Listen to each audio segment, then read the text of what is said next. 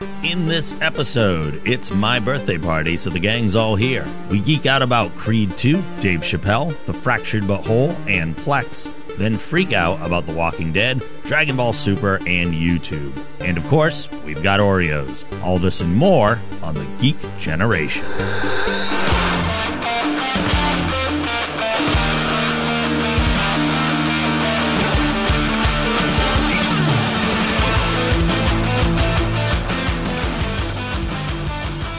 Hey everybody, welcome to the Geek Generation. I'm your host, Rob Logan, joined in the studio by our core podcast team here. All three of them.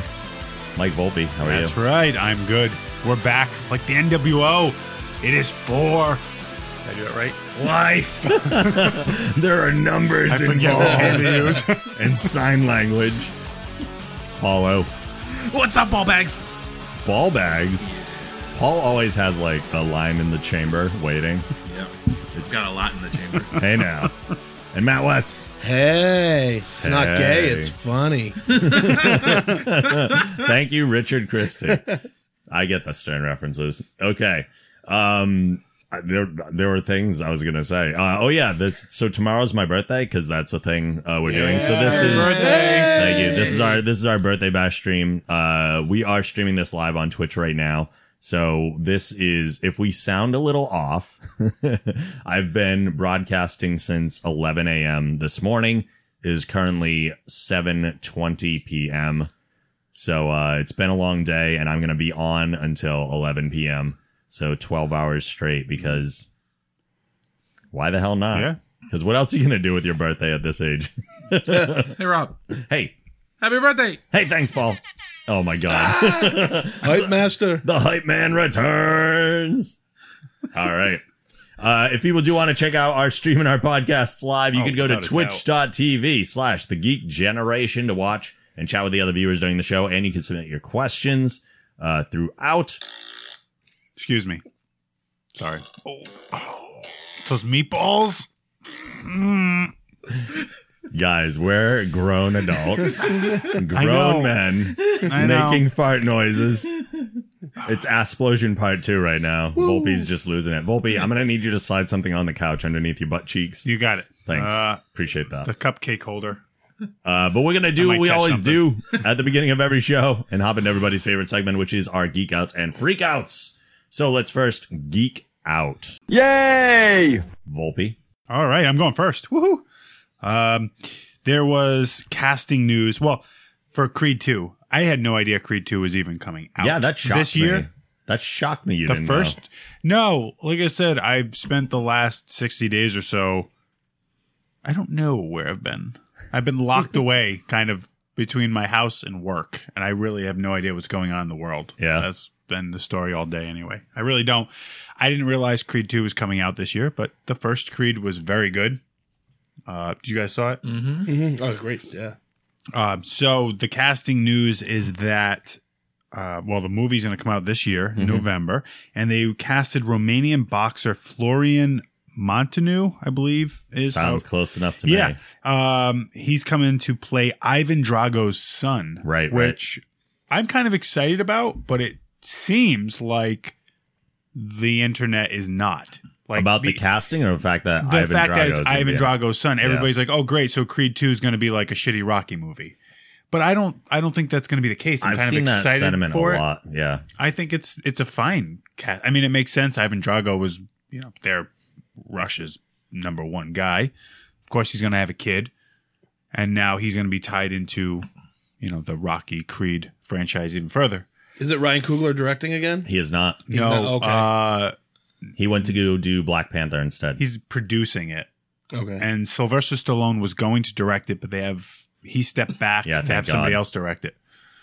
I don't remember who the actual director is, but I think the thing with the internet kind of reacting to it is that Creed was going in a very different direction than the other Rocky movies, and now it feels like they're taking a step backwards and kind of like leaning on the old ones again instead of just continuing Apollo Creed's story forward. I guess. Well, or not Apollo.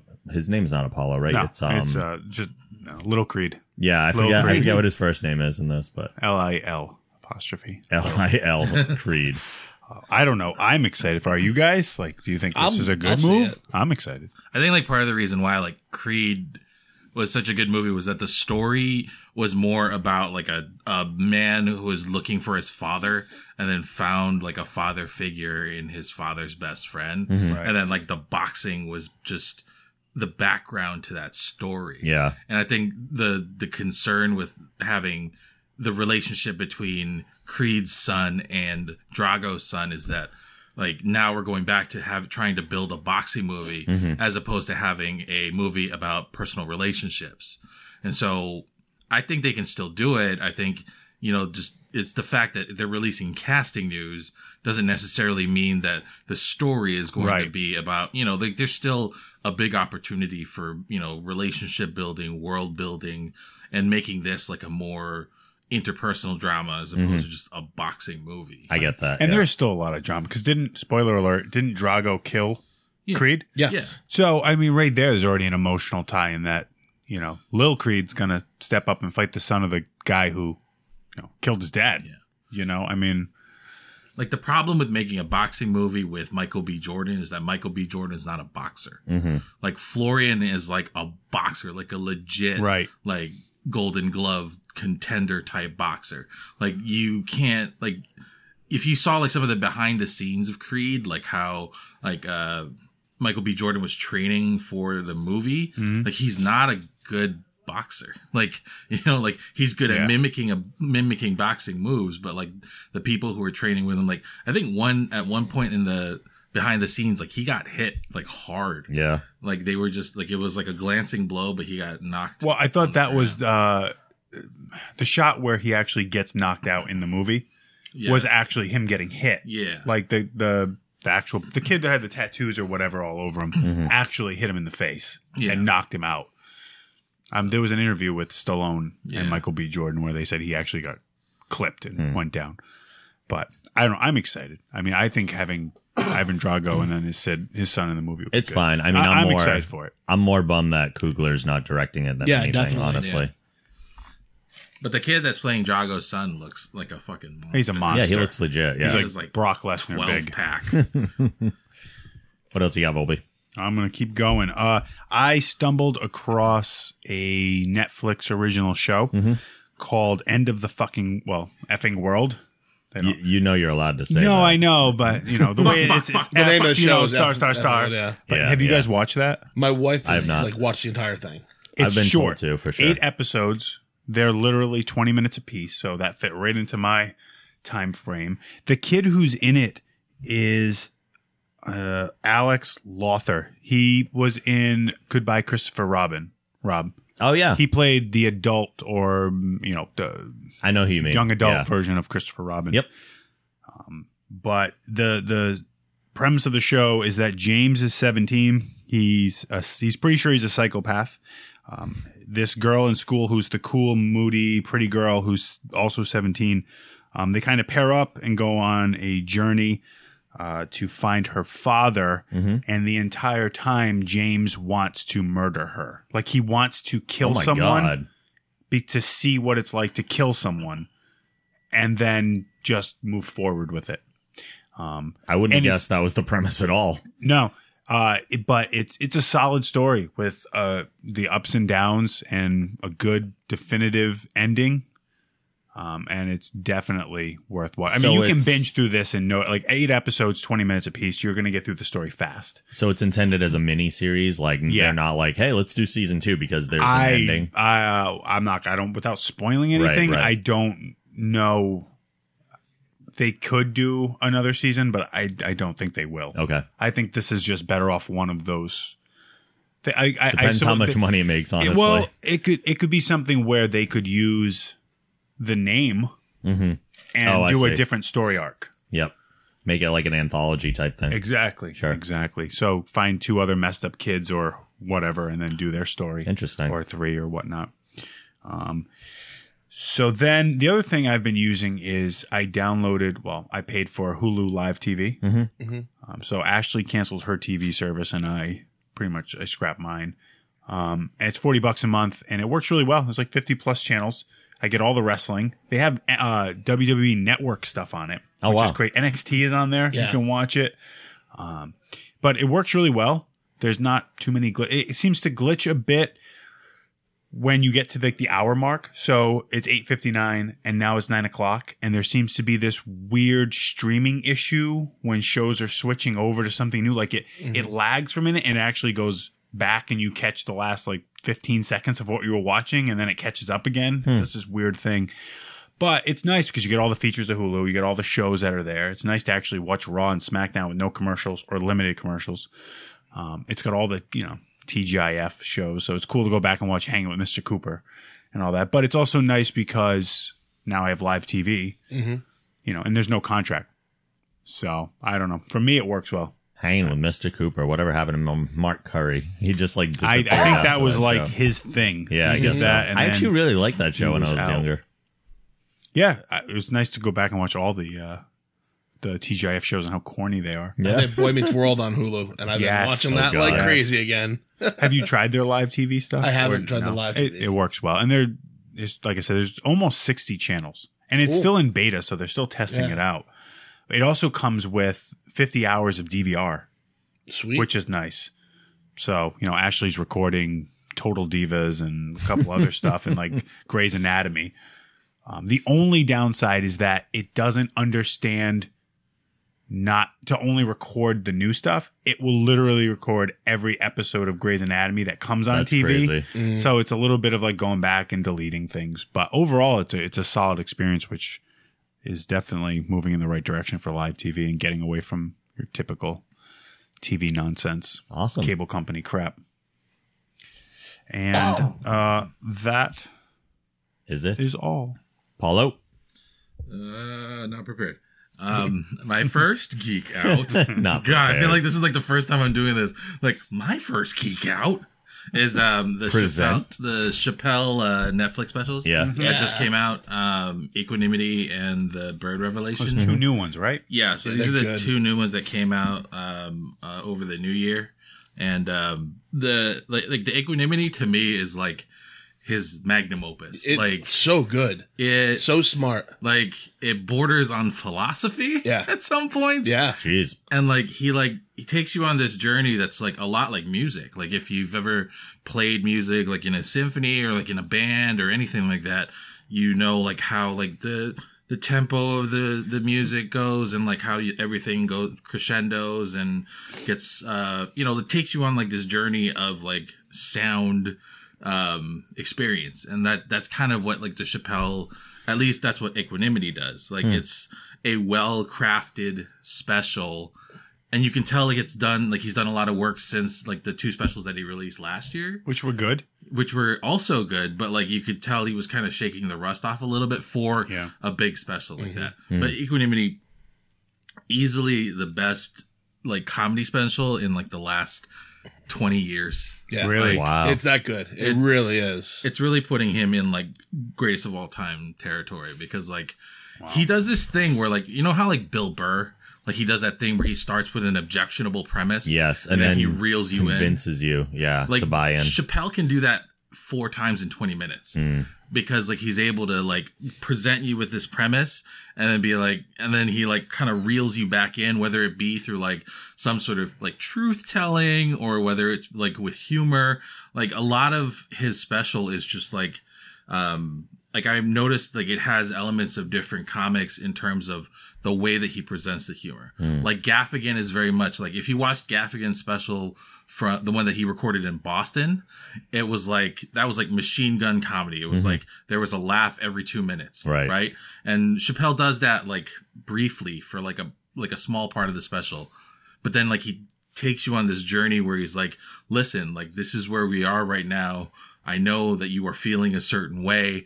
And it's just, I watched it twice and it was new to me even the second time around. Because you catch things that you maybe didn't catch the first time around. So I think a lot of the great comics did that. George Carlin could take you on a story. I mean, even Eddie Murphy, when some of his specials, they were just really good at, like you said, coming up with this crazy idea and then getting you to believe in it through storytelling. So Yeah. I mean, I'll give it a shot. I've never been a big Chappelle fan. No? No. It's I hated Chappelle's show. Richard Pryor the type show, wasn't stuff. big I on. mean, it's really just really smart. Like this one, like there's not a whole lot of like specific, like it's just like he takes a lot of what's going on now and applies his comedic sensibility to it. But he's also, there's a certain amount of like just talking through an issue that helps you sort of understand where he's coming from. And so, yeah, I definitely recommend it. Like, this is one joke in the whole special, so don't fucking tell me that this is some kind of like spoiler alert or bullshit, some bullshit like that. But so he's talking about the election, right? And he's talking about voting for Hillary versus voting for Trump. Yeah. And he's like, listen, nobody wanted to vote for either of them. So it was just kind of like you pick the one that's the least of two evils. Yeah. And he was talking about voting for Hillary, and this is going to get a little lewd, but he talked about voting for Hillary like if Halle Berry gave Chappelle the chance to eat her pussy. Like to eat her out, and then she farts. Like, you're still going to eat that pussy, but she farted in your mouth. Like, it, like, I've never felt like more, like there's been a more accurate representation of like that of the November 2016 election, or, you know, the election. It felt so visceral to me, and I was like, that makes so much sense. 100%. Well, if that's the analogy, then I guess voting for Trump is like slamming your balls in a drawer. Or right? just like eating shit. And again. And again. Like I mean, you honestly, like, I recommend it if you have Netflix, watch this special because I will watch it tomorrow. Like, it's so good. Like I've like, how's the other one? Good? So the Bird Revelation is more, it's just him at like the Comedy Store in LA, and it's just like him talking. It's very much less put together than Equanimity or the other two specials. It's just him sitting in a comedy club talking to the audience. And like, there's a lot of, I mean, I wouldn't call it dead air. I would call it like thoughtful pauses. And so it's very much just like a conversation, and it's still pretty good. I mean, he talks a lot about like Harvey Weinstein and like, you know, the sex abuse scandals that's going on, like, cause that was right around the time when it was, first breaking. And so, I think that's good too. That's probably more better. Wow. That's probably more better. More better. More better. It's probably better for just like casual listening. Yeah. Because there's a slower pace and there's not a whole lot to digest, but definitely check both of those out because you will not be disappointed. Awesome. My second geek out is the Black Panther soundtrack. Yeah. So, like a lot of, you know, the Black Panther movie is very black centric. I mean, there's no doubting that. Like, the entire cast, almost the entire class is black. The director is black. Like, the people who are doing the soundtrack, Kendrick Lamar with like a bunch of other people, like the two songs that have been released so far for the Black Panther soundtrack have been great. He has a song with SZA, like All the Stars. Like, that song sounds like a pop song, but it's actually like, I love it. Like, I listen to it all the time. And I like the direction that they're going in. I hope that it won't impact the movie in a way that, like, you know how like Marvel movies have that sort of, they have like the popular music soundtrack, but they also have like the underlying score to the movie. I hope the underlying score to the movie is still something different. And it's not just all Kendrick Lamar music. Oh, you mean you hope it's not like Justice League? I don't know. I didn't see Justice League yet. Okay. I have 2 kids, guys.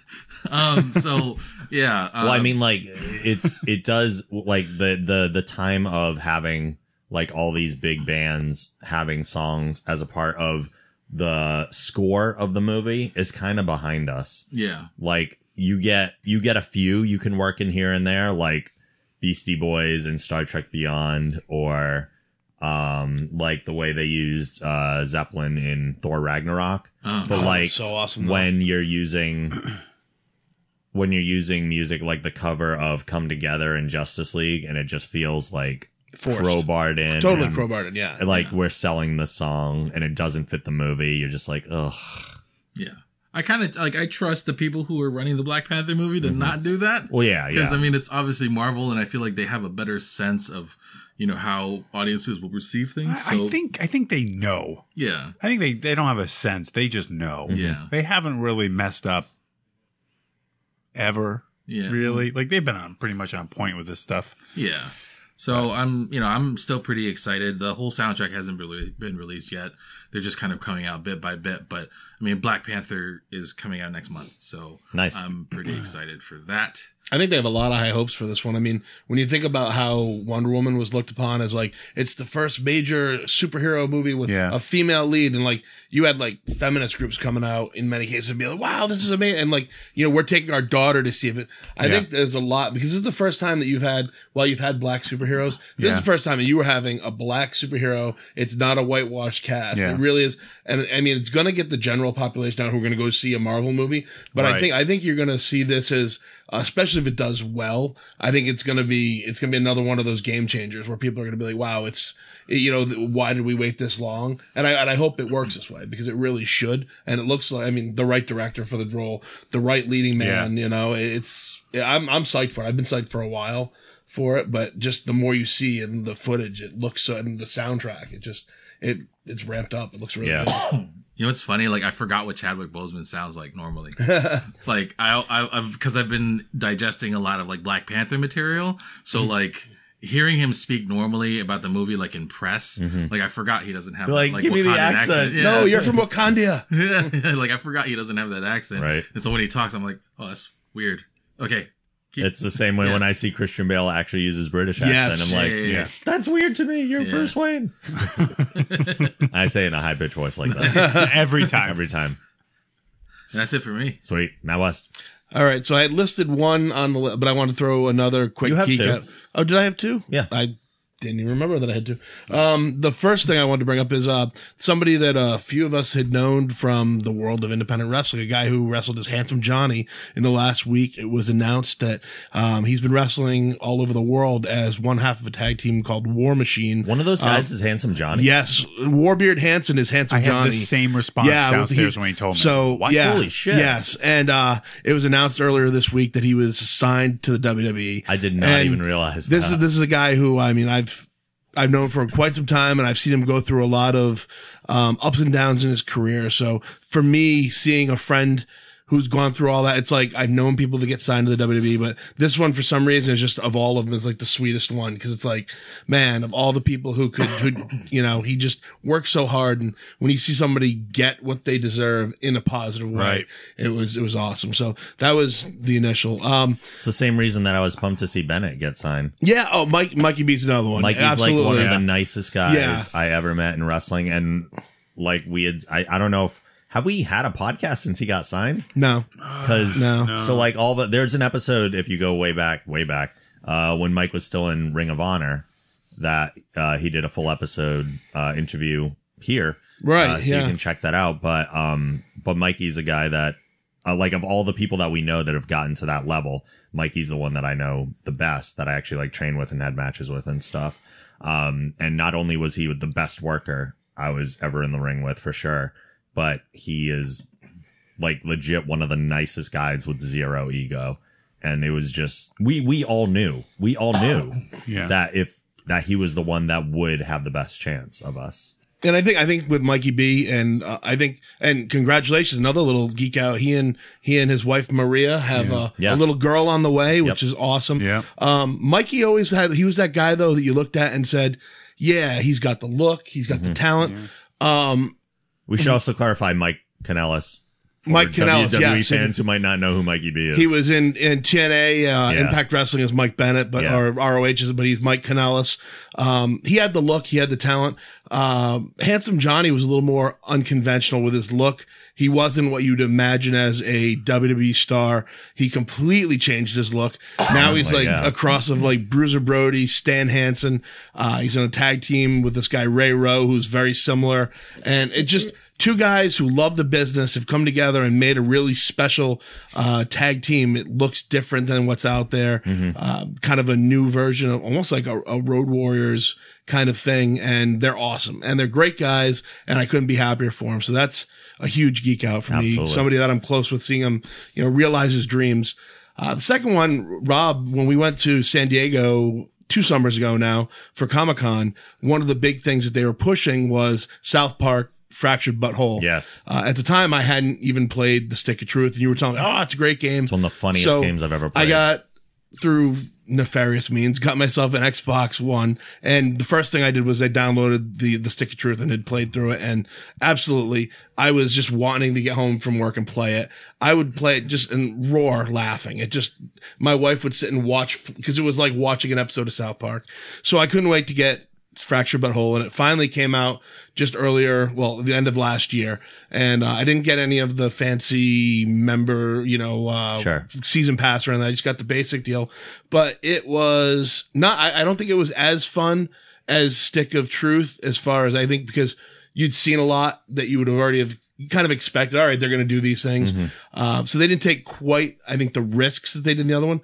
But as far as a game, it was a lot of fun. The whole South Park characters as superheroes was just, again, it was a blast. Jimmy is Fast Pass. Yeah. And every time, do you need to get somewhere quickly? Oh man, it was almost as wrong as Stick of Truth, but they didn't take nearly the, some of the questionable material. You're not fighting one of the Kardashians' aborted fetus. Aww. You're not going up Mr. Slave's butthole. You're not doing. So they don't have all the shock value stuff. No, but in this one, most of your powers again are tied to farts because you're the new kid who farts. But this time it's a lot of new fart powers. Like they put the sandblaster in your ass and you can power the sandblaster through your farts, or they'll put one of Professor Chaos's minions in your ass, and you shoot them and they go flying. A game full of ass. I love it. Yeah, it was a lot of fun. And so if you liked Stick of Truth and you haven't played, I would recommend it. The copy I did get included they did a new upgraded version of Stick of Truth, which I haven't played through it yet, but they did kind of ramp it up for the next generation of consoles. So,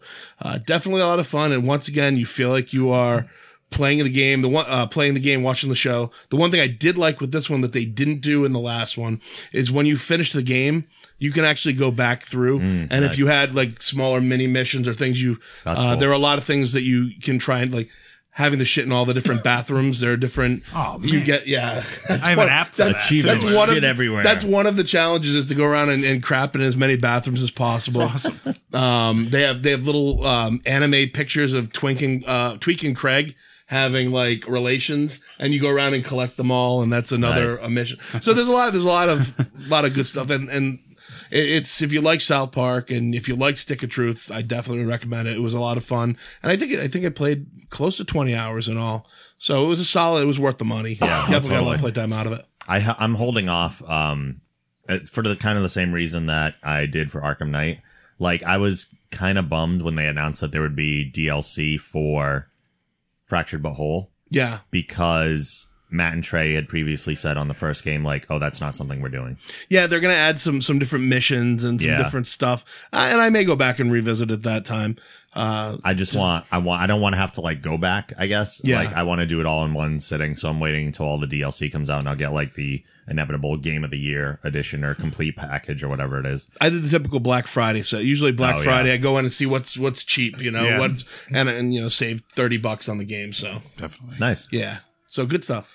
All right. I just want to go back to like the nefarious means by which you secured it. That's that in my head too. That's the thing that grabbed my attention. It was like, oh yeah, this game's great and everything. What'd you do? I actually didn't do anything. I was hoping we were gonna just go right by. Yeah, no, it was more or less my wife had to get a new computer.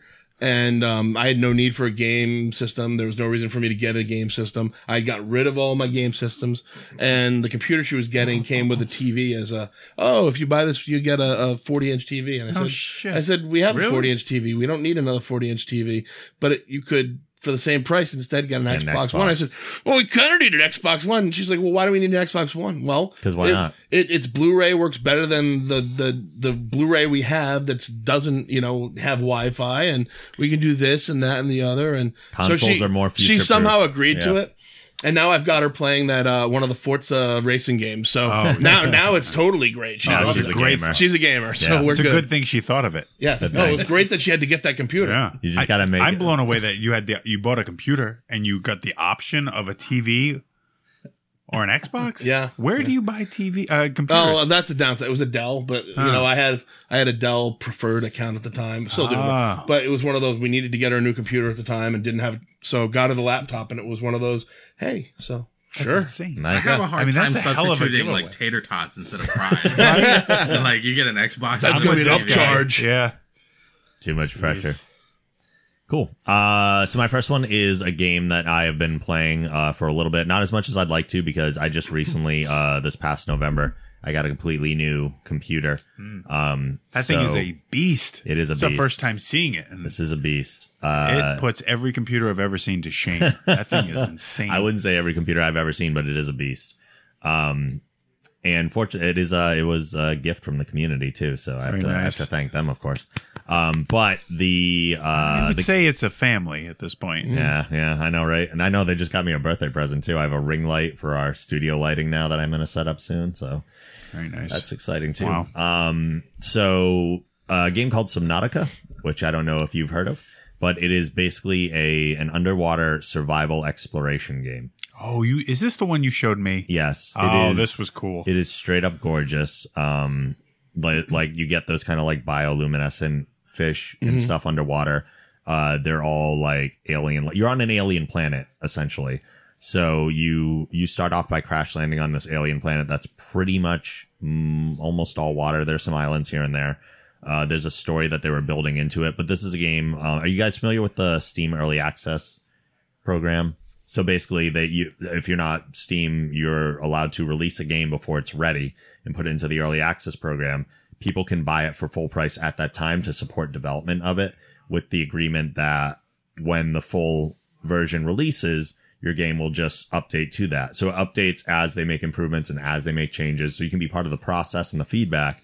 And then when the game is released, it's kind of like a Kickstarter in a way, but like they're making the game anyway.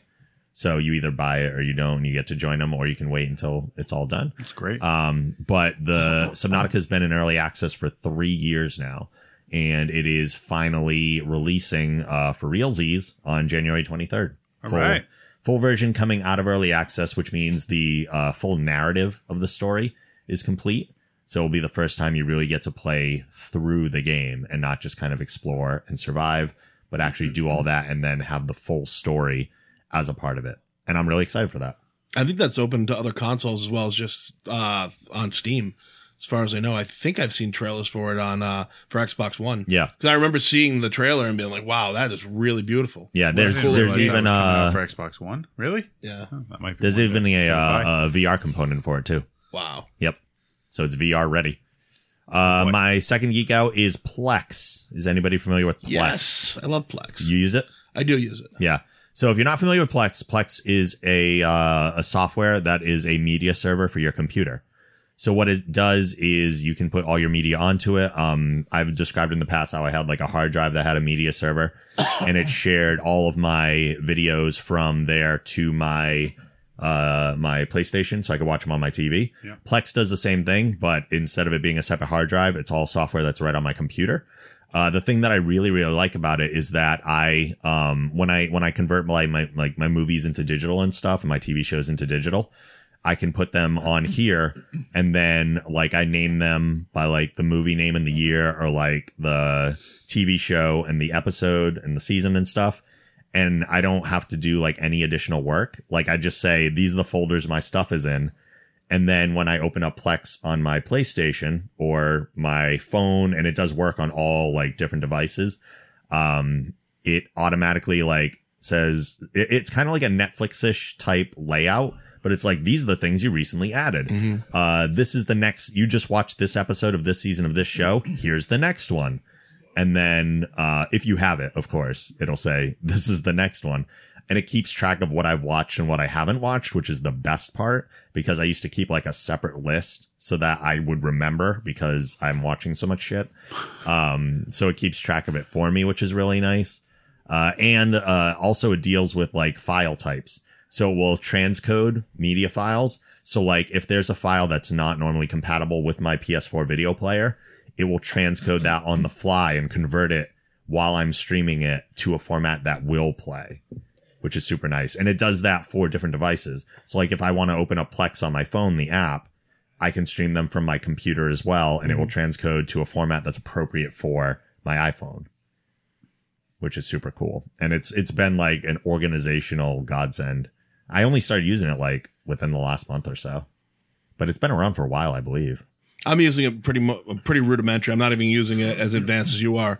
One of the guys I play in a band with, he's our tuba player, and he has a GoPro mounted on his tuba that we call the tuba cam. And every gig we do, he records pretty much everything, and then he uploads everything. So we can go on Plex and we can go check, which is cool, except that, because it's a high energy band, at times you get motion sick watching because the tuba cam is going back and forth. But it's super cool because we can, you can go back and check out gigs that they did. This band has traveled all around before I joined, and you can see all the stuff that they've done all around, in Texas or whatever. So, but that's how we're using it. He uploads, that's cool. Which is kind of the conventional way. But again, I can watch it on my phone. I can watch it to the Xbox. I can watch it on Roku. You just download the app. Yeah. Yep. There is a way to share things awesome. like outside of your network too. So like, I have a double router set up, which is the thing preventing me from properly doing it. But when I integrate that or set it up properly in Plex, it means that people outside the podcast don't know this,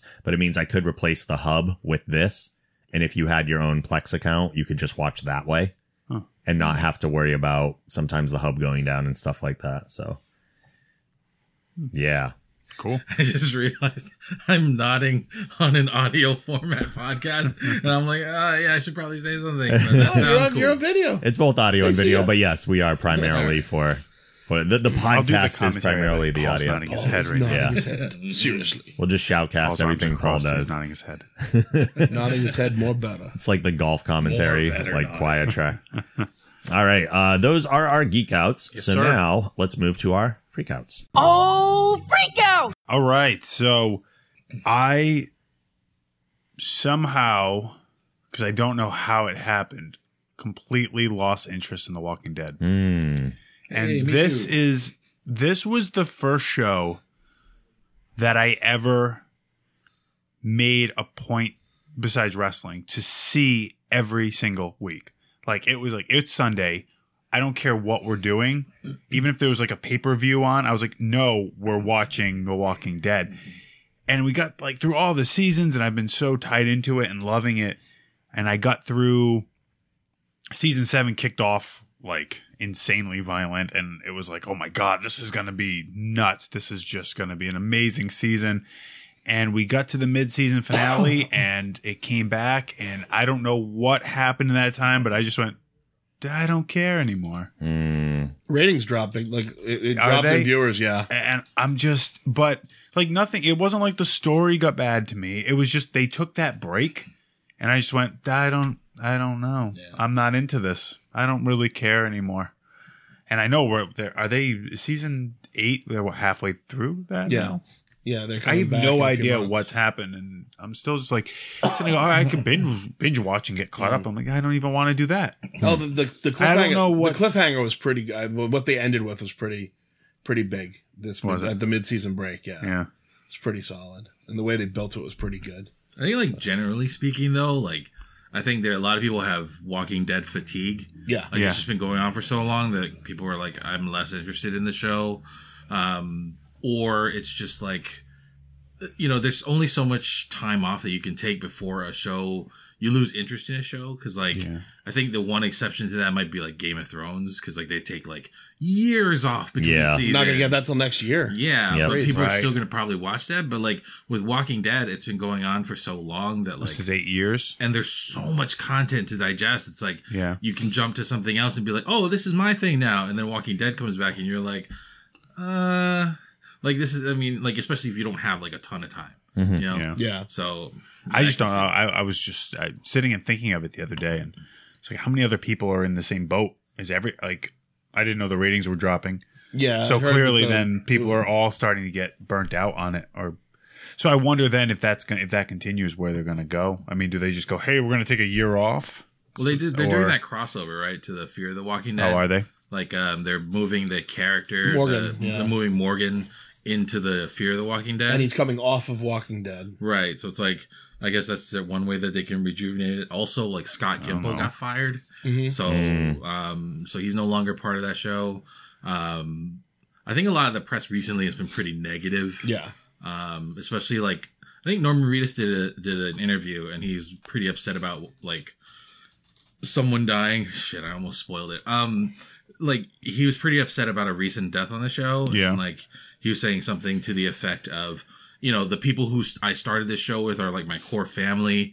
You know, these are the people that I feel like, you know, and he basically said like these people should never die, even though like part of the excitement of that show is when main characters die. Like Right, anybody could die at any time. like death is a very like is a through line throughout the entire series. So I don't know. Like I mean, I'm burnt out. I haven't watched it all season or for the last like year and a half or so. So I mean, I don't have plans to pick it up either. So it's kind of at that point where, you know, we have to start thinking about a world without that show. I'm still on that one, but I burned off of Fear. I was watching Fear. I haven't watched a single episode. And of it. that one went off the gone. And I know Rob doesn't give an F. I saw the pilot because Volpe made me watch did. it. Damn Go those watch it back. zombies. He's seen one episode, and then he was like, "I'm done with this. I'm done. Canceled." My next freak out, and I'm glad that you have an Xbox One, so because you're going to help decide what this is. I'm either getting too old, even though I think you're older than me, but on the Significantly. inside, I could be older, Volpe's the baby here. or it's just the worst interface dashboard of all time. So like today, I had a few minutes this morning, so I was trying to download a game for free on Xbox One. Oh, the new And I recently can't figure updated out dashboard. where the fuck I am at any it's point on that awful. dashboard. They I can't renewed find it like 2 months ago or so, and it's like I don't, every time I turn it on, it's like, let's play the update game. yeah. And then, which I know Rob loves that game.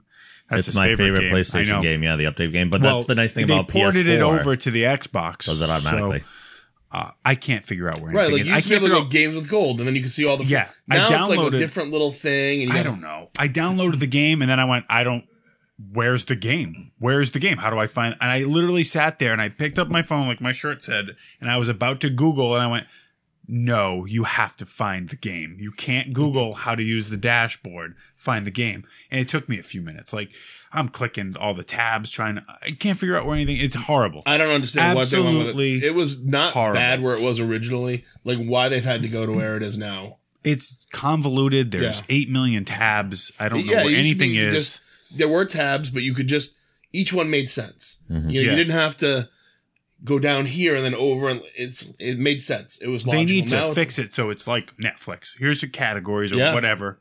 Here's your game demos. Here are the games. Here, whatever, and you just If you're scroll capturing across. TV, here's your recorded Yeah. clips. Yeah. It's a mess. Like the only thing I like about the new Xbox dashboard is how you can very easily switch between in-game and like chat or like go to the party settings or anything like that. I did notice that was Like, it's a lot smoother. to There's a- record something or live stream was super easy. It's like less button mashing to Yeah. get to where you want to be if you're switching from game to something real quick. Mm-hmm. Like, especially because I play Destiny, so like I'm always like joining parties and stuff, and so like that process is super easy. It's maybe like 4 or 5 button clicks, and I'm in the party, in chat, and I'm good to go, and I can just go back to the game. Before it was like, oh, I gotta like if you miss that invite, it was like fuck, because you gotta Right. go to the social setting, and then you gotta find the invite, and then you're like shit, and then sometimes it expires, and then you're like invite me again, and so like by the end of it, you're just so frustrated, you just want to like snap the controller in half, but then you and buy a remember- PlayStation. Yeah, but then you remember that it's a $50 controller, and you're like, no, I need to be a better The human day being. of throwing the controller is over. Yeah, right. I feel like what has happened with the dashboard is that for somebody who's now, well, not, I mean, in general, but in general, a casual gamer or turns it on for the first time, they're literally going to go, I don't know what to do. Mm-hmm. Where, like, it's not easy anymore. Like, it's almost as though they're gearing more towards, like, the hardcore gamer or somebody who's always on the Xbox playing. For me, just picking it up and downloading a game, I literally just didn't know what to do after I downloaded. Well, I mean, bottom line is, it if it's not intuitive, then at all, Right. it's terrible. The other thing they're still really stuck on each player is gonna have an individual gamer profile attached to it. So it's not easy for, like, if I'm playing a game that's a 2-player game, you say, hey, I want to hop in and play second player. Yeah. Oh, log in, just hit start. Like, that's one of the things, like, my wife would play way more, but like, it'll say, oh, you have to put in your password. Yeah. Then which password? I haven't played in 6 months. And then it's like, it won't let her play without a password. And then she's like, I'm sick of this. All right, so bullshit. I haven't actually played a game then on my Xbox One where there's 2 players. That sounds like, in my mind, I'm just going, great. So if I get a game and Ashley wants to play or Autumn, this is going to suck. Yeah. It doesn't doesn't sound seem very... like like, not every game. Sometimes you can sign them both on, like, onto your profile. Yeah. But, like, they should just have, like, a guest function. Like, if you don't Yeah. want to do all that, so just hit it and go. And I don't think it has that for every game. So that's just another thing that there's been times where we were going to play whatever, and she got so annoyed with it. She's like, I'm done. sucks. I'm not going to play. pain. Great. It should be easy. You should be able to turn that thing on, pick up the controller, and just go. Hit start. everything should be easy. They really Streamline. should gear all this stuff towards, like, the idiot. Like, the newbie who knows not. Like, this should be that easy. That's Volpe's way of saying, dumb- make it for me. Make it for me. Dumb it down. But that's how you get more people involved. Right. It's The true. more complicated Because the hard- something is, you're the gonna more have you the have to tech- think. The you'll have minute the somebody's technology for the confused, hardcore they're game. done. You'll have the technology for the Yeah. hardcore gamer, but, let the person who's never gamed before get right into it. Because eventually they will be. If it's easy, they'll stay. An intuitive OS has to be programmed so that the lowest common denominator can have an easy time with it. Lowest. For those who Common can't see us, denominators. Volpe is like Lowest. RVD pointing Yeah. to himself. So those are my freakouts. All right, Paulo. My freakouts are all Dragon Ball related. Oh. So the first one is Dragon Ball Super. For those of you who can't see Paul, his head I'm on just board with exploded. you on this one, Paul. Yeah, so Dragon Ball Super, a lot of it's just untenable at this point. Like, people are going through several different power-ups, and there's one bad guy who's just like more powerful than everyone. Like, as a story, it Yeah, makes- but then the next bad guy will be more powerful than everybody. yeah, and then they'll power up again, and it's just like, this was good, like, in the 90s when we were, like, first exposed to Dragon Ball. We're like, oh, this is awesome, screaming for 20 minutes! Like, that was awesome. But now, it's like, I expect a little bit more, and I know that there's, like, a younger audience that's digesting this show, and they kind of, they think it's okay. But, like, for me, it's like, I will just, like, there are a couple of Facebook pages that will just publish, like, the highlights from the show. That's how I watch it now. Because I'm like, fuck that. Like, I'm not going to spend 30 minutes, like, watching the show if, like, 25 minutes of it is garbage. Like, the fight is probably all I want to see, or, like, the new form or whatever. Like, and so I'm just, like, it. And also, like, it's ending in March. Oh, evidently. really? Yeah. Like, is the series over or this, like... that's what they say. Like, Wow. they say, like, the series is going to be over. Like, I mean, the current story arc lends itself to that sort of quick ending, because the current story arc is, like, one of those things where they cram, like, 20 episodes into, like, in the story, it's 15 minutes. Yeah. And so they're doing that, and then universes are getting killed off. And so Jesus. it lends itself to that, like, very quick ending. But at the same time, like, I expect a little bit more.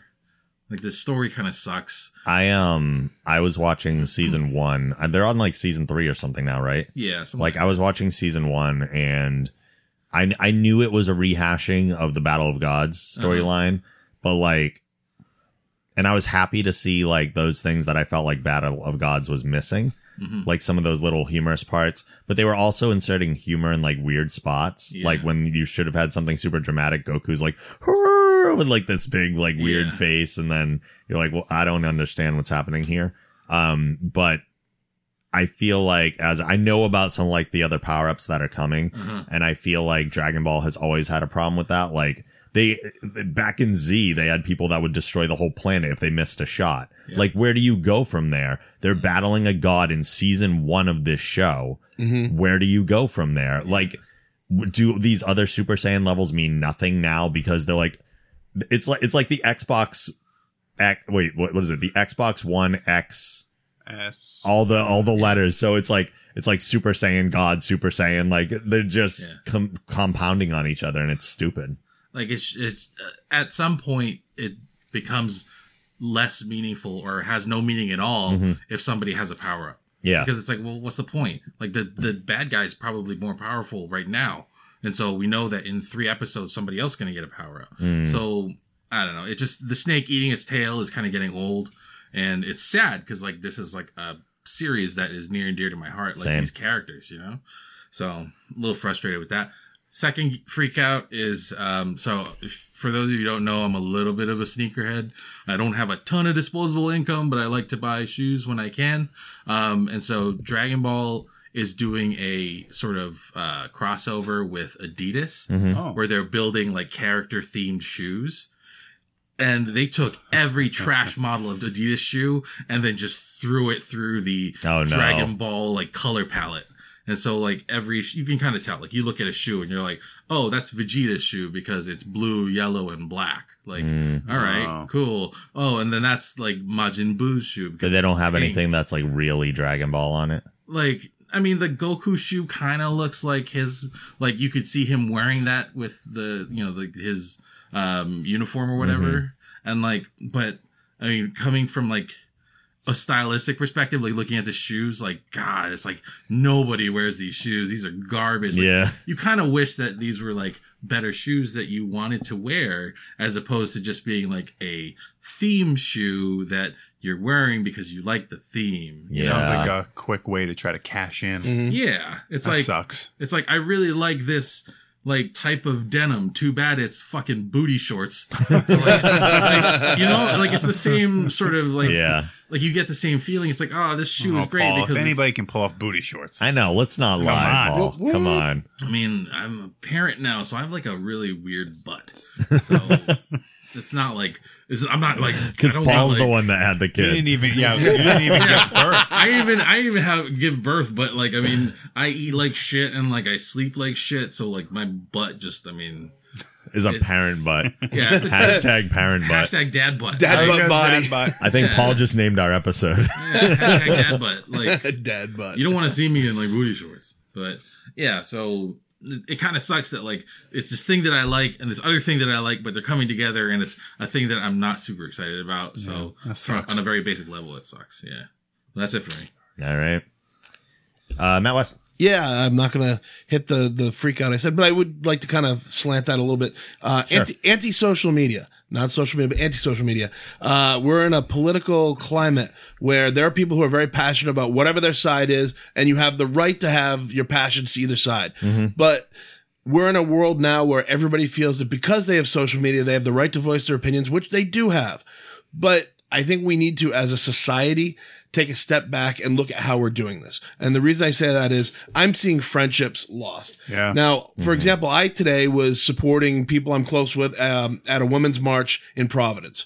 And I was dreading, and I shouldn't, I was dreading putting up what I was doing today because I know I have some very conservative friends who instantly wanted to make it about, you know, their beliefs. And, you know, you have a Facebook page, a Twitter, whatever. Spout whatever you want. If you want to say the stuff, I mean, we have a president who does it every day, millions of times a day, says the things you think of, you know, wicked smart, but, you know, stable genius. Yeah. You know, just be sensitive to, you know, we are still a community. We are still society. We have to get along. And just because you don't necessarily agree with the belief of the person who you have been friends with for years doesn't mean you need to suddenly weigh in on your political beliefs. And I'm starting to get to that. I'm not one who's big on censorship, but I'm starting to like when people put things on my Facebook that I don't agree with. You know, I had somebody ask, "Oh, what was the march about?" And I just said, "Oh, it was promoting some social issues." One of the women who was involved in one of the organizers she just said, "This is what we were there for." And she didn't make an opinion. She just said what. Then somebody else who I've known for a very long time, who often puts his keyboard commando foot in his mouth, then said, "Well, are you aware with gun issues that blah blah blah blah blah?" Because gun control was one of the things. It's so related, and right. And I just deleted the whole, not the initial post, but all the threads. And it's more and more of that. Like, I understand people are passionate about politics. You have people on the far right, the far left, and those in the middle, kind of in the middle, are watching the volleys go, but you shouldn't be afraid to put how you feel on your Facebook or whatever in fear of one of your friends starting something that either is going to get you in the middle or cause like a brawl between them and somebody else. And I've seen it happen. I've seen over the last year, friends stop talking. People who would like literally, we go out to bars regularly, literally block each other. I mean, I've seen a guy who was ready to sing for another guy's band be like, fuck this guy. I don't want to have anything to do with him because he's, you know, he's too liberal or whatever. It's ridiculous. I mean, I get it. I get everybody really believes in what they believe in, and that's great. And we should be passionate about taking a bigger role in where our society is going. But remember when it comes down to it, that relationships are what's important, and that, you know, even if you don't agree with your buddy, what they said, you can still be friends. Just be smart about the way you're voicing things. Use a little common sense, use a little decorum maybe, because social media, it can be powerful, but man, can it make, I've just seen some horrible things in the last few months, last year. Yeah. So, you know, I was going to talk about that tied to The Last Jedi, which this ended up being a way more social statement. I think it actually was a better freak out in the long run. So anyway, that's where, so just, you know, don't be a dick. There is no bigger waste of time than arguing with people on social media. It's awful. What do you think you're going to accomplish? People are putting their opinions out. Nobody's actually looking for responses. People just need to vent. Oh, but here's the thing. I don't think any of us really want to hear too many people's opinions to begin with. The problem is, so if we're sitting in a room like this, odds are I'm not out of nowhere just going to go, so there was a women's march today, fuck Trump. Right. But the problem is people are sitting at home, they got nothing to do, and all of a sudden they just type something like, you know, political or whatnot, and they put it out there. There's almost far less brain power and thought process now in just posting something versus starting a conversation, because friendships aren't going to get lost because we sit in a room, the four of us, and discuss politics. and have a conversation. We're not going to, the friendships the four of us have are not going to get ruined. But the social media can kill it because then somebody else chimes in who's not even in the room. Right. And then it gets worse and somebody's taxed somebody else You personally. freaking snowflakes. Yeah, it just, you're right. It's absolutely out of control. You know what it is? Like, a lot of it is just like, if you've never been in a situation where you're about to get hit, then you have absolutely no throttle control when it comes to like social media. Like, if you've ever been in a situation where somebody's about to hit you in the face, like, you are able to initiate a level of self-control that turns you into a much better person. And those lessons, I think, carry over to social media, because you don't immediately think, I'm going to post the most fucking offensive thing ever. Like, you think, what are the consequences of this? Yeah. Like, you pause for a second and then you don't write it out, because even though you know you're not going to get hit in the face, that instinct is already burned into your memory. I think sometimes it's like people would journal. They would write things in a journal. And that would get it out. Like, there have been times where I will type some vulgar shit on Facebook and then put only me, and I'll post or it. Hit erase or whatever. And then I'll delete it. Yeah. Right after. And I'm like, oh, I It's got off it your out. chest. You feel Nobody better. saw it, and it's gone now. Absolutely. Like, just because you get angry about whatever. I think people just, you have to remember that you can actually put stuff out there that other people don't. So, like, you can type something and get it out and then delete it. Because I think a lot of people have lost the outlet. And it's turning into, the outlet is voicing their opinion on social media, whatever form that might be. Yeah, and it's just not working. I do see a lot of things that, like, is what it is. I want to respond to, because it does, like, strike something in me that I'm like, oh, I want to get involved in that conversation, or at least express, like, another opinion. And sometimes there is a place of anger that comes from, and sometimes it's a place of, well, let me tell you. But then I start doing it, and then I'm like, let me tell you, and then I'm like, wait a minute, this is like, what? Like, this is not a good use of my time. Exactly. How about I, like, go do something productive?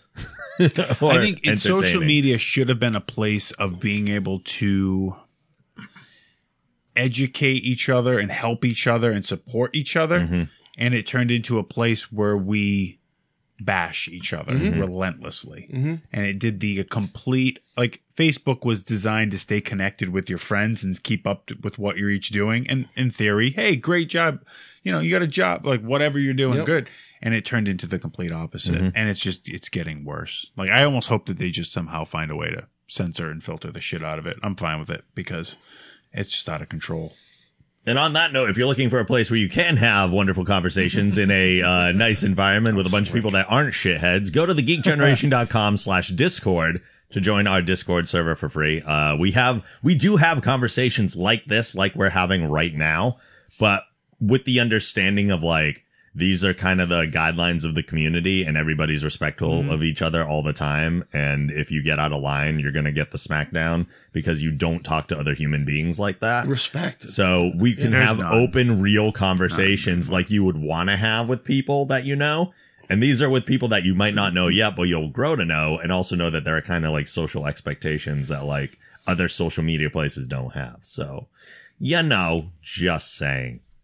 So my first freak out is a recent change to Instagram. I was a little more bummed about it when it happened than I am now, because it's not happening as much as I thought it would, which are the Instagram recommended posts. Have you guys seen those yet? Mm-hmm. Yeah. So it was one thing when they started doing ads, and I was like, oh, this is kind of a bummer. They're throwing things in my feed that I don't want. But now they're actually showing me content from other users that I don't necessarily want. So there's no way to block it is the biggest thing. Like, I can say temporarily hide this, but I can't just stop it from showing up, unfortunately. But I guess the nice thing is that even though I'm annoyed that it's there, it really hasn't come up a lot. Like, when I first saw it, my reaction was like, what the fuck is this? Like, I don't want this in my feed. And I got that same kind of like mad again. My first emotion is always anger. And then after a little bit, like, it just wasn't there that much. So I kind of started to forget about it, except for the fact that I written it in my show notes. So, so this is what kept me angry about it. But I think I've seen it like 2 or 3 times in the last week. So I guess that's not that big a deal. But I am annoyed that they feel they can keep intruding in the things that I follow. Like, one of the reasons I like Instagram is because I don't see retweets, essentially. Like, some people can regram things or repost things, but it doesn't happen that much. Right. And when it does, it's usually still super relevant to the person posting it. Right. The culture of Instagram is just a little bit different, speaking of social media in general. It's not as easy. It's a positive place, too. Yeah.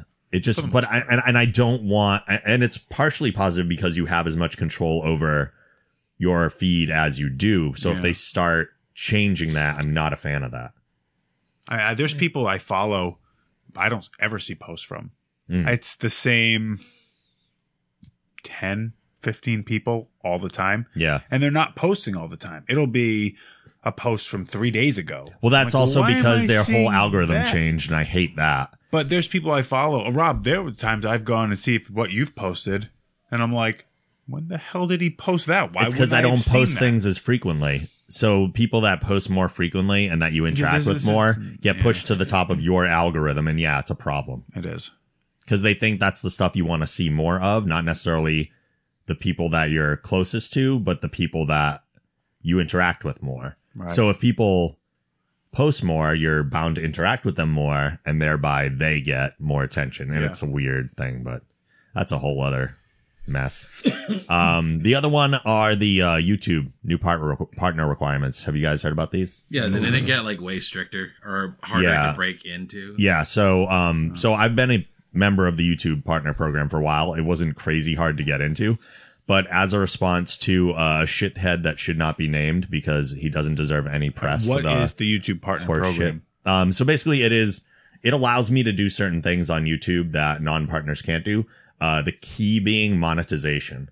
Oh, okay. So because I'm a YouTube partner, I am allowed to run ads during my content and therefore make a little money. So is that every time that so that's every person is a part of that? When I Not click everybody. on their video and they run an ad if first? they have an ad, yes, they're part of the program. And it's a lot of people. It's every video I ever watch. Right. If there isn't an ad, I'm like, I hit the jackpot. Yeah. Right. The requirements are not ridiculous, but they're changing. So the new requirement is that you need to have both 1,000 subs and you need to have within the last year 4,000 hours watched of your content. Jeez. Otherwise, by like the end of February, you will be kicked out of the YouTube partner program. And I am in that because I don't meet either of those requirements.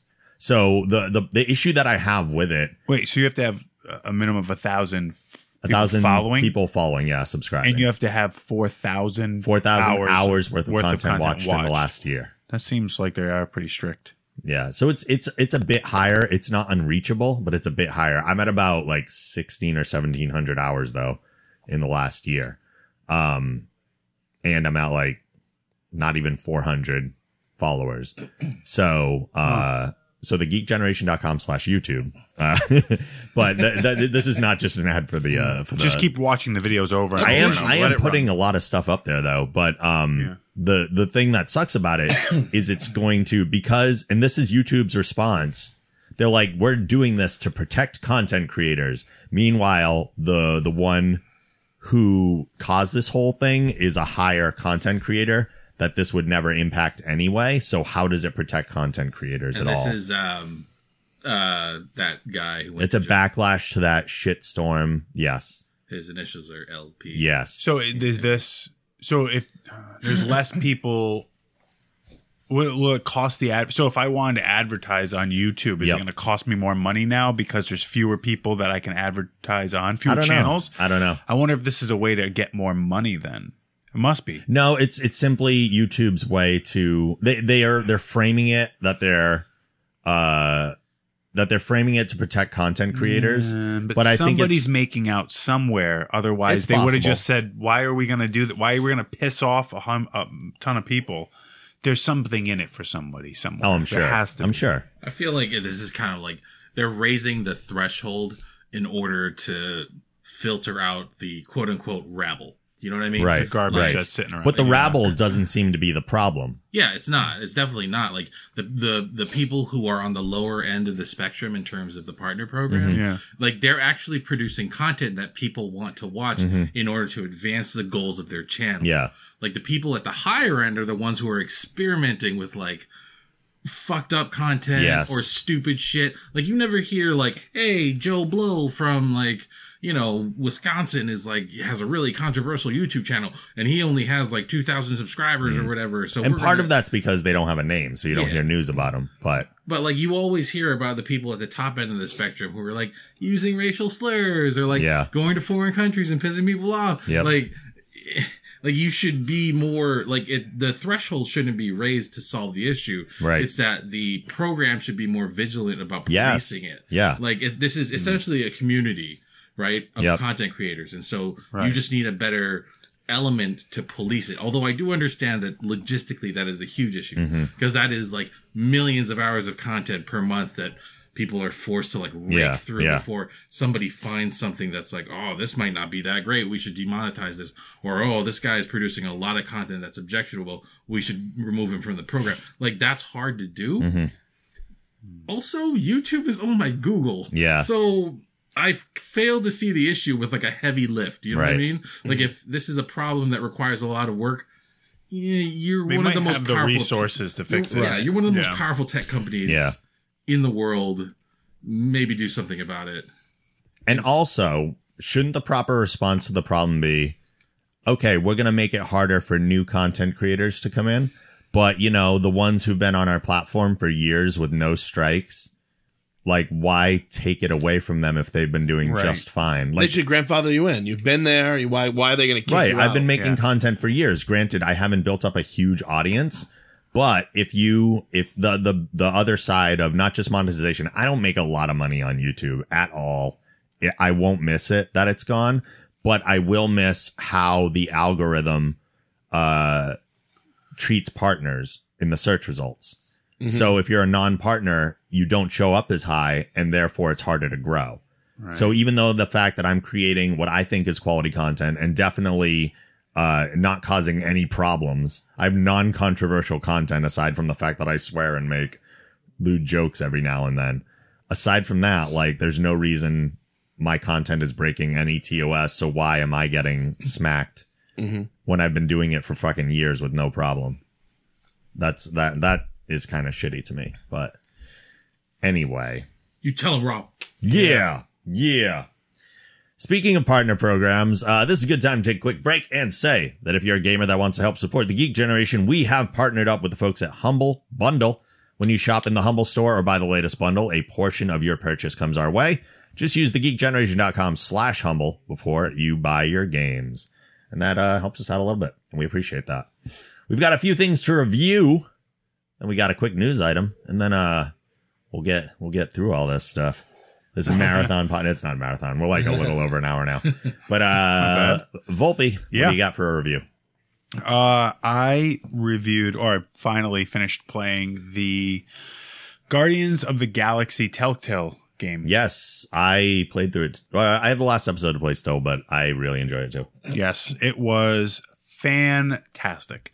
Had no idea that this game even existed. It was given to me. Ashley gave it to me in September as like a, hey, congratulations on the anniversary of the gym. So she bought me a couple games, and that was one of them, along with Mortal Kombat, so I could play as Jason. And, she knows you well. yeah, and I was like, it finally got around to playing it just a few weeks ago, or maybe a month ago I started, and I beat it. And then looking back, I'm like, oh, wow, this came out in the spring of 2017, and the final episode came out this past November. Mm-hmm.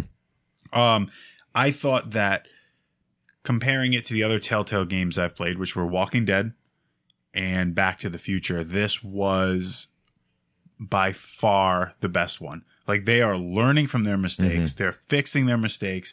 They're making the games so much more fluid. The storytelling is so much better. I felt as though the characters were, so I didn't read the comics or anything, but they were as true to the movie version of the characters as possible. So many times I just found myself laughing out loud because of how Rocket and Star-Lord are interacting, or how Mantis is just confused by the various everything. Like, why are you acting this way? Or, she'll sense their feelings and say it, and you just start to laugh because it's just funny. The dialogue is fantastic. Voice acting's tremendous. The whole game from start to finish is so well done, and there's very little actual moving around in the game. It really was a lot of press A, now press B. It's like an interactive movie and quick time events. Like, get out of the way. Yeah. And quite a few important decision-making moments, which I can see would change the game. And I'm actually going to go back and replay it and do the opposite of what I've done, because I need to know like what the other storyline would be. So there is a lot of replay in it. It is that good to where you like want to explore different things without giving any spoilers. The Rocket Raccoon episode, I was not ready for that level of emotional stuff. It hits you hard. There's a few. So with my mom having passed away, it was weird to like have to, because I had those moments with my mom where it was like, this is probably one of the last things we could talk about or do. So in the game, there's a lot of flashbacks to Star-Lord as a kid, and you have to make decisions because the mother is going to pass away. And there's a lot of like, wow, they're really going deep with this in a video game. They're really putting a lot of effort into making emotional decisions. And I just thought it was so well done. And like Rob just said, each episode takes you back with one of the characters to before they were ever the Guardians of the Galaxy. And you get to learn a little bit about their history and where they came from. And he's right. The Rocket episode is really good. Same thing with Gamora. That was interesting. I mean, they're all interesting. The Gamora, you kind of get a sense from the movies. They touched on what she dealt with her sister. But the stuff with Star-Lord and even Drax is really well done. So Drax is really touching. The game is just phenomenal. If you haven't played it, it's definitely worth going out and getting. And they sell, the whole thing's been released now. So she bought me the whole game. So it wasn't September that I don't know when it was before Christmas. So if the whole thing, she got it for me, I don't know, sometime at the end of November. I don't know what it would have been for, but that's random now that I can't think about it. And the prices on those Telltale games are never super No, they're not crazy. They're very affordable. And it's long. Each one's a good 2 hours. There's with Back to the Future, maybe it was like episode 3 or 4. I was like, oh man, they're really starting to drag this out. This game, I did not feel at any moment was being dragged out, because it starts off and you're like, wow, I wasn't expecting that battle to take place so quickly, not knowing where the story was going to go. And it just continues to build and then rebuild and then rebuild again. So there's no. Did you feel there were any points of it dragging? No, I think it's paced very well, and the fact that, like you said, each episode is kind of focused on a different character. Yeah. They're able to tell these like micro stories in the middle of these longer stories. So you're never like, oh my god, I wish we would get back to this other thing. Those micro stories are very strong, if not stronger than the overarching narrative. Yeah. So great game. Definitely. I'd give it 5 stars. I agree. And I It's believe really they're great. going to do another one. So I'm excited to see what comes next. Excellent. Paulo, what do you got? So I'm a little bit behind on TV watching. Me too. So I recently just finished Vice Principals season 2. This is an HBO series. Danny McBride, the guy from Justified. Shit. Tim Oliphant? No, the bad guy. Walton Goggins? Walton Goggins. Thank you. Never seen Justified, but who knows? So great series. If you didn't see season 1, you should definitely see season 1 Season 1's before really season fun. 2, because season 2 kind of picks up where that left off, and the entire show is just so well done. It's a dark comedy, to be sure, but it is super funny, and also they do a great job at creating a story where you care about the characters. Like if somebody's like definitely like a decent person, you feel that and you empathize with that. If somebody is a shitty person, then you also feel that, and you do not want that person anywhere near the good person. You know, it's hard to talk about this without spoiling the story. But the good person, the bad person, the shitty person. Yeah. So it's definitely a great series. And then the end of season 2 just gets batshit like crazy. Like the last episode, I think after the first 10 minutes, they just turn the crazy all the way up, and it's like, oh my god, what is happening? Like it really does pay off for the first 2 seasons in that last 20 minutes of that episode. So it's definitely worth watching. If you have HBO or HBO Go, check that out. If you don't, then do what you got to do. If you want to see the series, I definitely recommend it. To the best of my knowledge, I don't know if season 3 is coming. I think Danny McBride said that the intention was just to have 2 seasons, and they could very well just leave it where they ended it, because it was like there was a sort of an epilogue to the entire season at the end of season 2, and I think it wraps it up pretty well. Nice, but definitely check it out. Cool. Mal West. So I started last weekend watching. Hulu has a Hulu original based on the Marvel comic Runaways. Yeah, I've heard some good things, so I'm really curious about this because I want to watch. So it's 10 episodes, and it's really I felt like right off the bat you can some of these shows where they're like an ensemble story where there are multiple characters. It takes you a while to just try to figure out who's who. That sometimes that's the biggest challenge, just trying to figure out who everybody is. I felt like in the first episode to 2 episodes, you knew who there's pretty much like 6 major characters on one side and then like 10 on the other that are, so right off the bat, you kind of already know who's who and what, and while it does certainly play more like a Greg Berlanti CW type, story, there's kind of some soapy stuff behind it as far as the relationships. It's real. I watched the 7 episodes the first day when we had the snowstorm. I stayed and watched 7 episodes and then picked away the last few.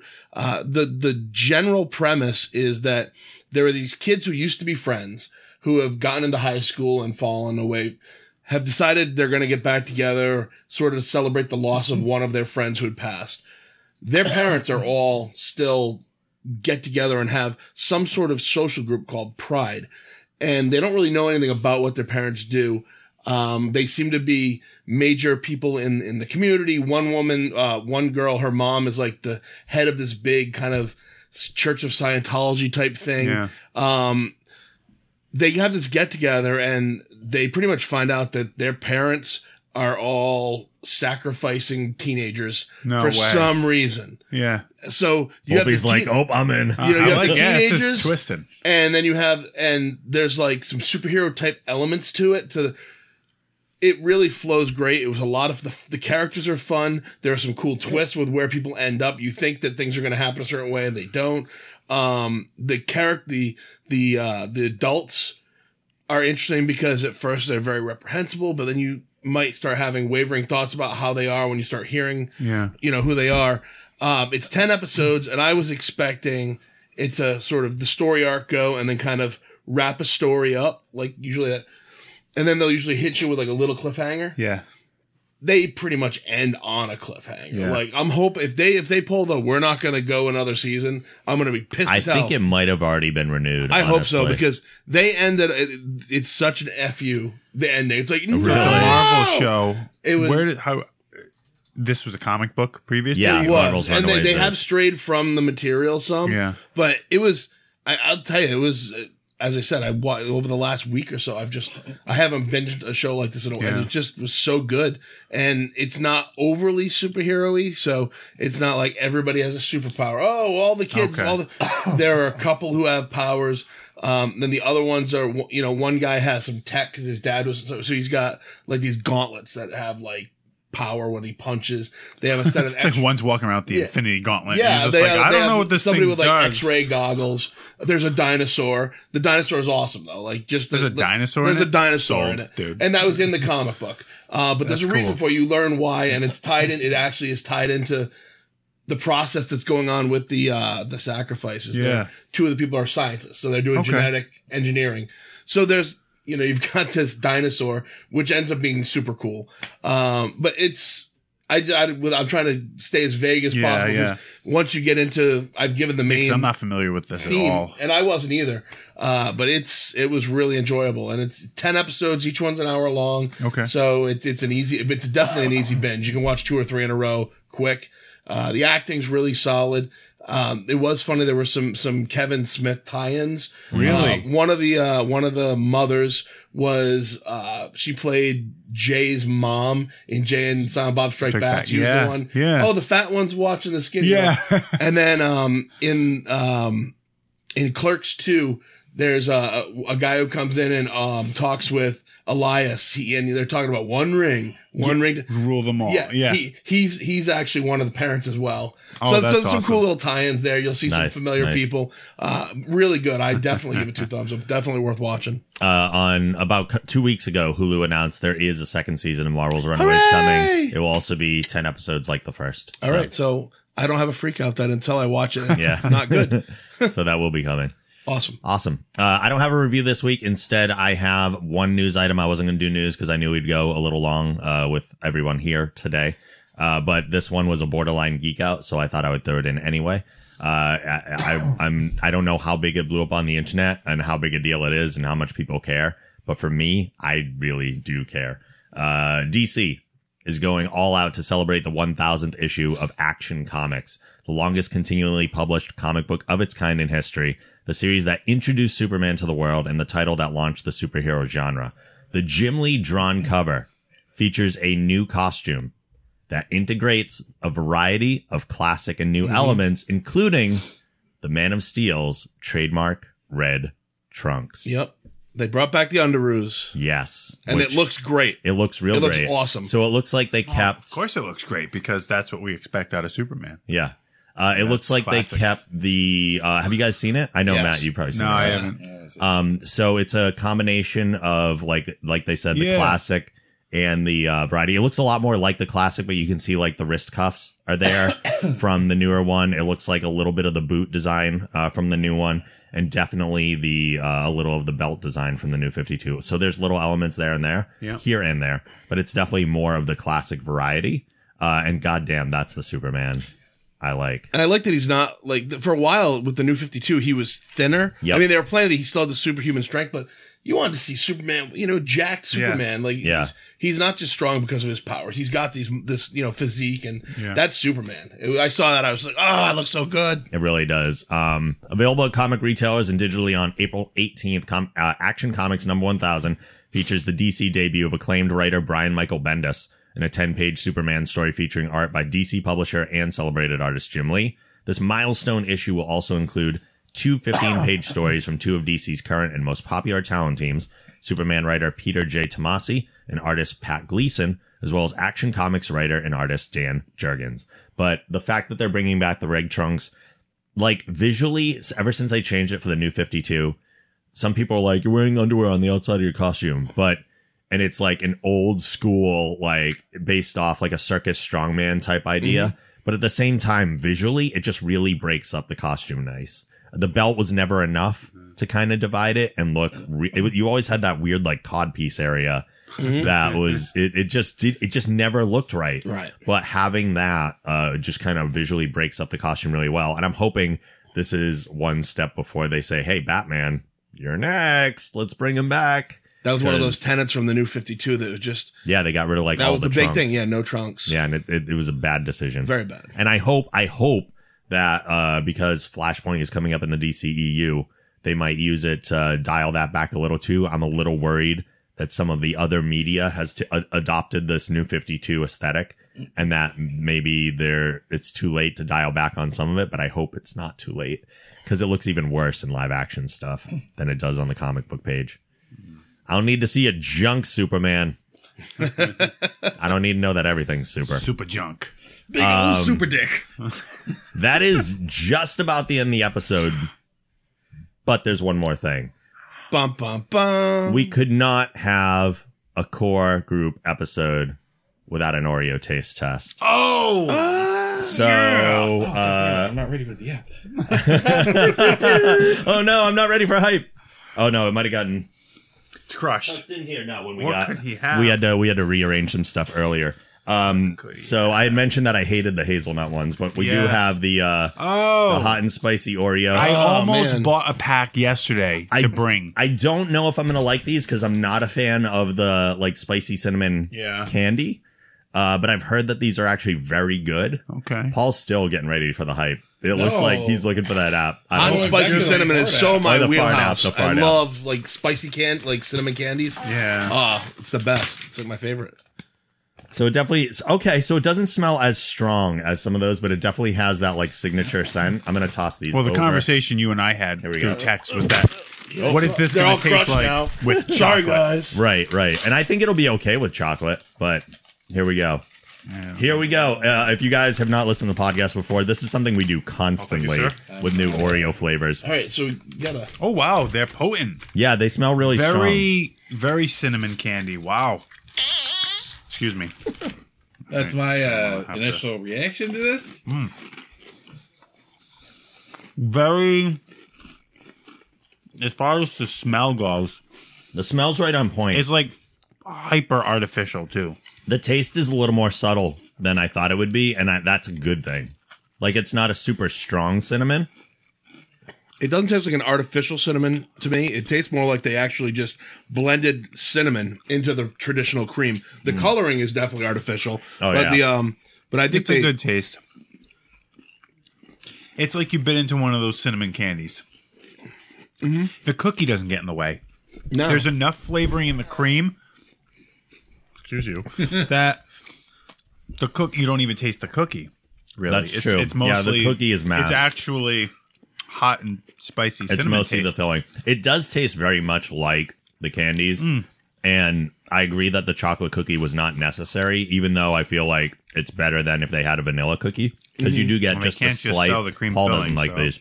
Oh, this is trash, man. Oh my god. It's not great. It's not great. You don't Like, this it? is. No. I don't think it's terrible. It's No, I don't still think it's bad better at all. than the chocolate I was hazelnut. just and it's still better than the chocolate brownie.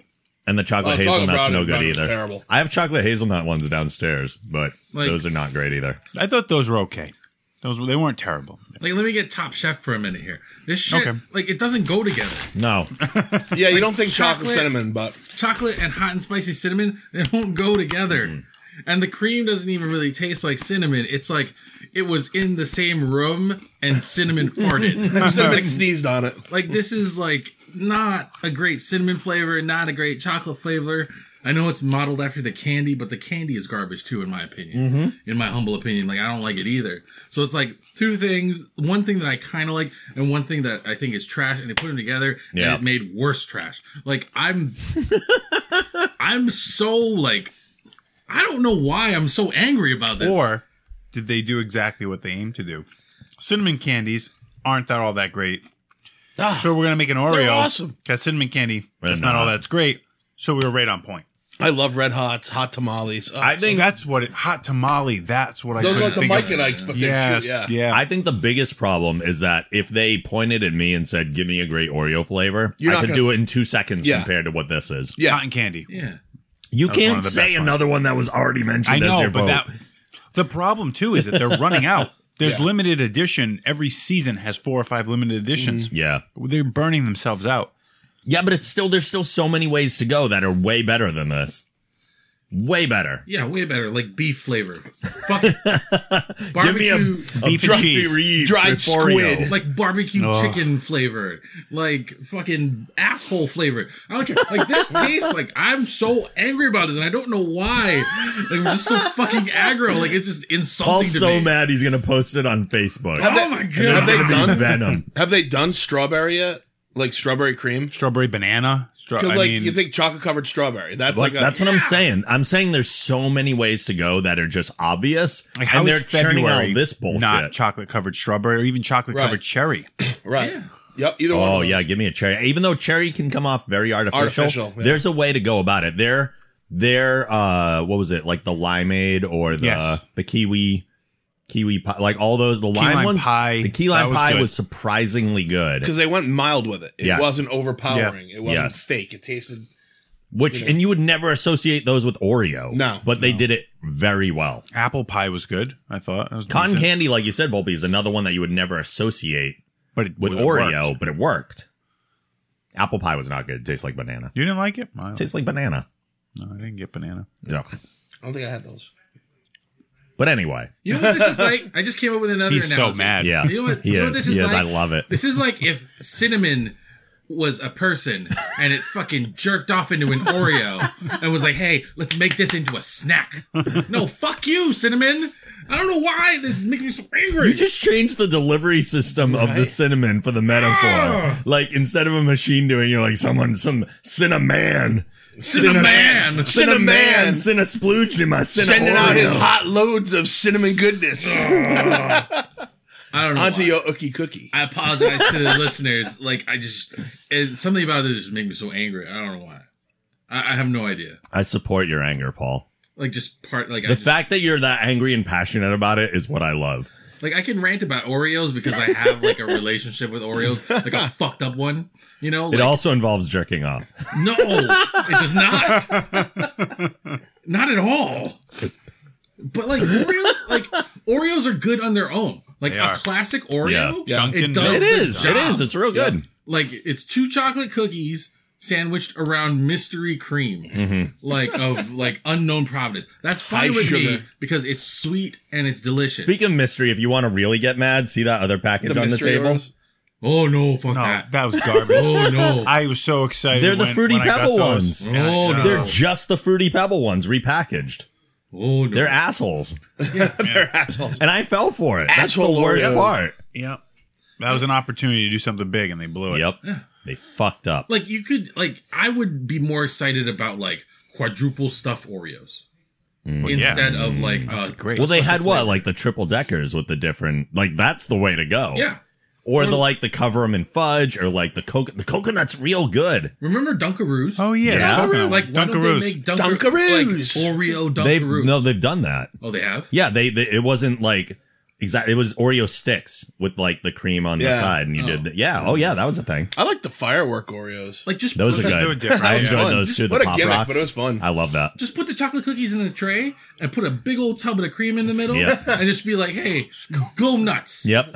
Like Oreo fondue. that's the fucking dream.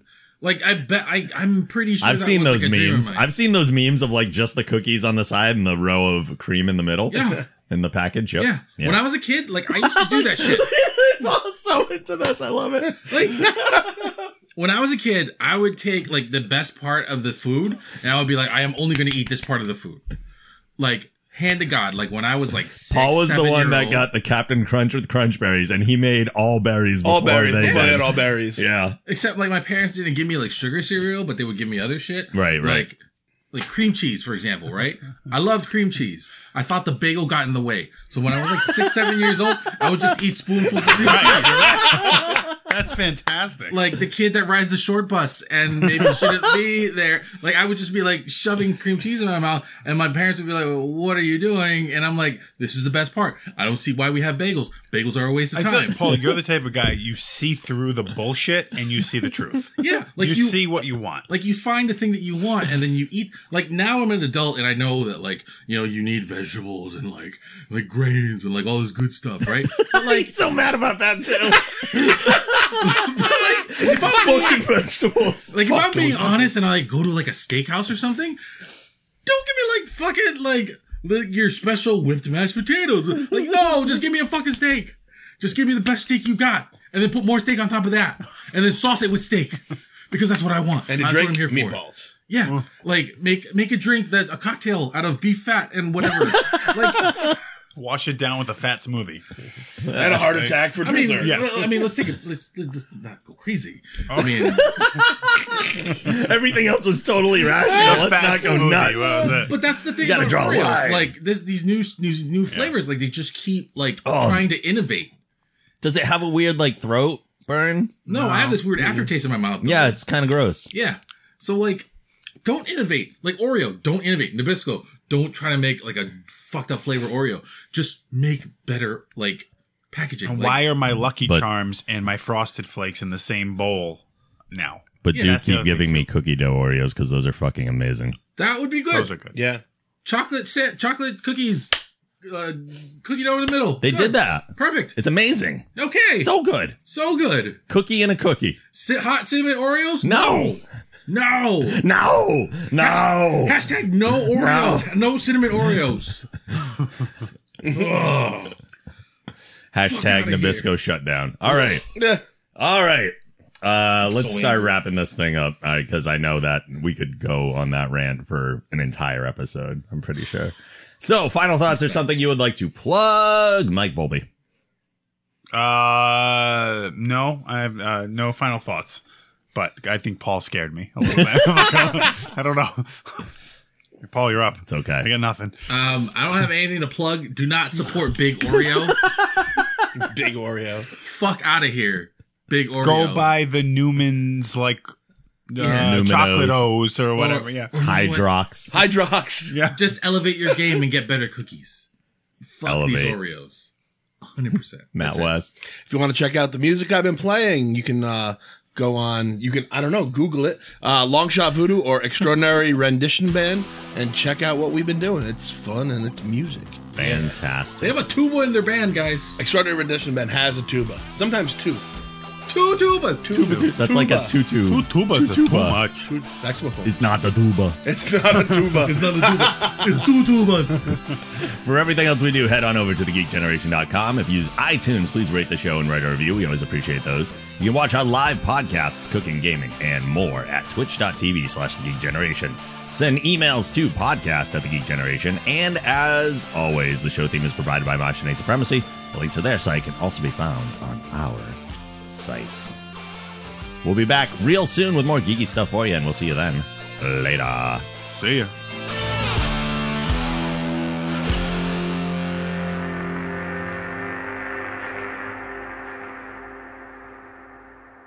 Make it so.